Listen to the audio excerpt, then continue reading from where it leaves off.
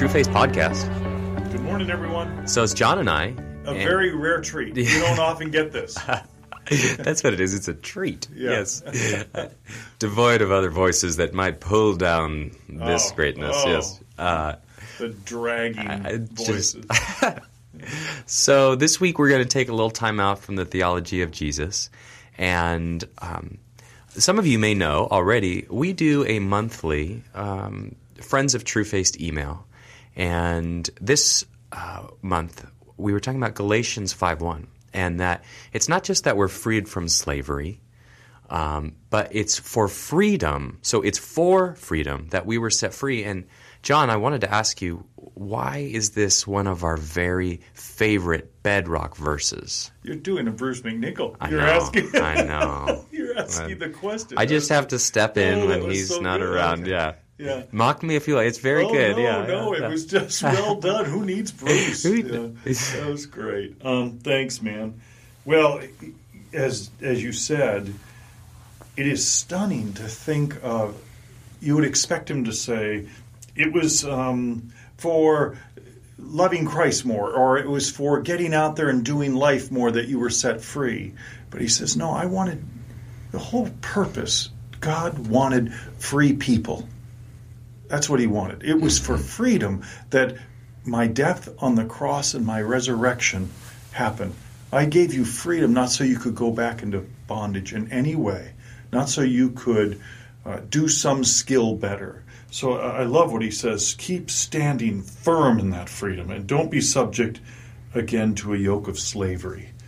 And and then he goes over in verse 13 and says this stunning thing that really only free people can love well. And he says, for you are called to freedom, brethren, only don't turn your freedom into an opportunity for the flesh.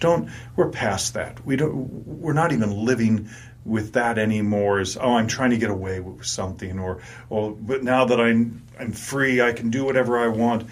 No, what happens to free people is you get to, through love, serve each other.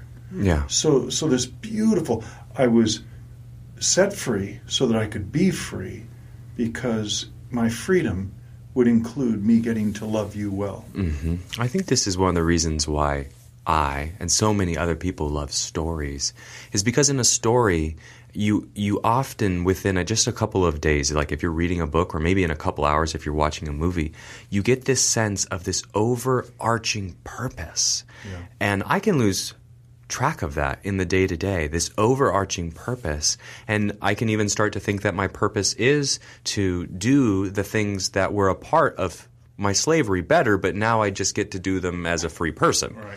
And Christ is saying, this is quite different than that. I am freeing you into a brand new, what are you going to get to go out and lavish grace and love and affirmation. And when I think like that, when my mind or my soul gets, when my brain gets around that or my heart gets around that, it's like my whole view changes. Yeah. And I go, yes, that's what I want to do. That's who I am. Right. That's right. That reality that is the most real you. And we're going to miss a bunch. Yeah. We're going to miss. And he says it's not a contest. It's a gift. It is this privilege that you get to be and do. So it's not, hey, you were set free for freedom so that the real bottom line is I could get you to do a bunch more stuff. Yeah. He goes, you know what? Less concerned. I want you to stay free so that you can enjoy these ones that you were created to before the world began, that will fulfill your heart beyond your wildest dreams. Yeah. And on the flip side of that, other free people, when we're in places where we can't see, where our hearts are down, where the burdens of this world that are still here are, just too much, there are other free people who it is their joy to get to come and love on us. And so what we often hear from Bill or Bruce, if they were here, that if there's going to be love, There's got to be some love-ease. There's got to be. Yeah, exactly. That there's got to be some love-ease. And you and I never say that. We don't ever say that. But we can say it as them. Yes. But when I tell stories to my kids at night, I've got these little characters that I use, this little bear and these other little animals. And this is how I think of it. They're in this meadow, and there's always this complication that's happening, something that's going on. But in the end, their love, their commitment to each other, their joy in being together overcomes, whatever's been taken from them or whatever. And that's one of the ways that I keep in my heart that I'm in this meadow with all of my free friends, brothers and sisters in Christ, and we have all kinds of things that are coming against us. But inside of here, we have this joy, and we stay inside that to be reminded, but we also go out into the darkness all the time together to go and say, let's bring light to all these other places. So however you think of it, however your analogy, whatever works for you to keep your heart buoyant in this world, He set us free to be that for each other. What a great gift that your kids are getting that. By the way, I just want to say, I got back from Baton Rouge. Yeah. And one of the pastors there just came up and hugged me right as I was leaving to go to another event. And he said, I listen to your podcast that you guys do. I listen to it every week, and it is life to me.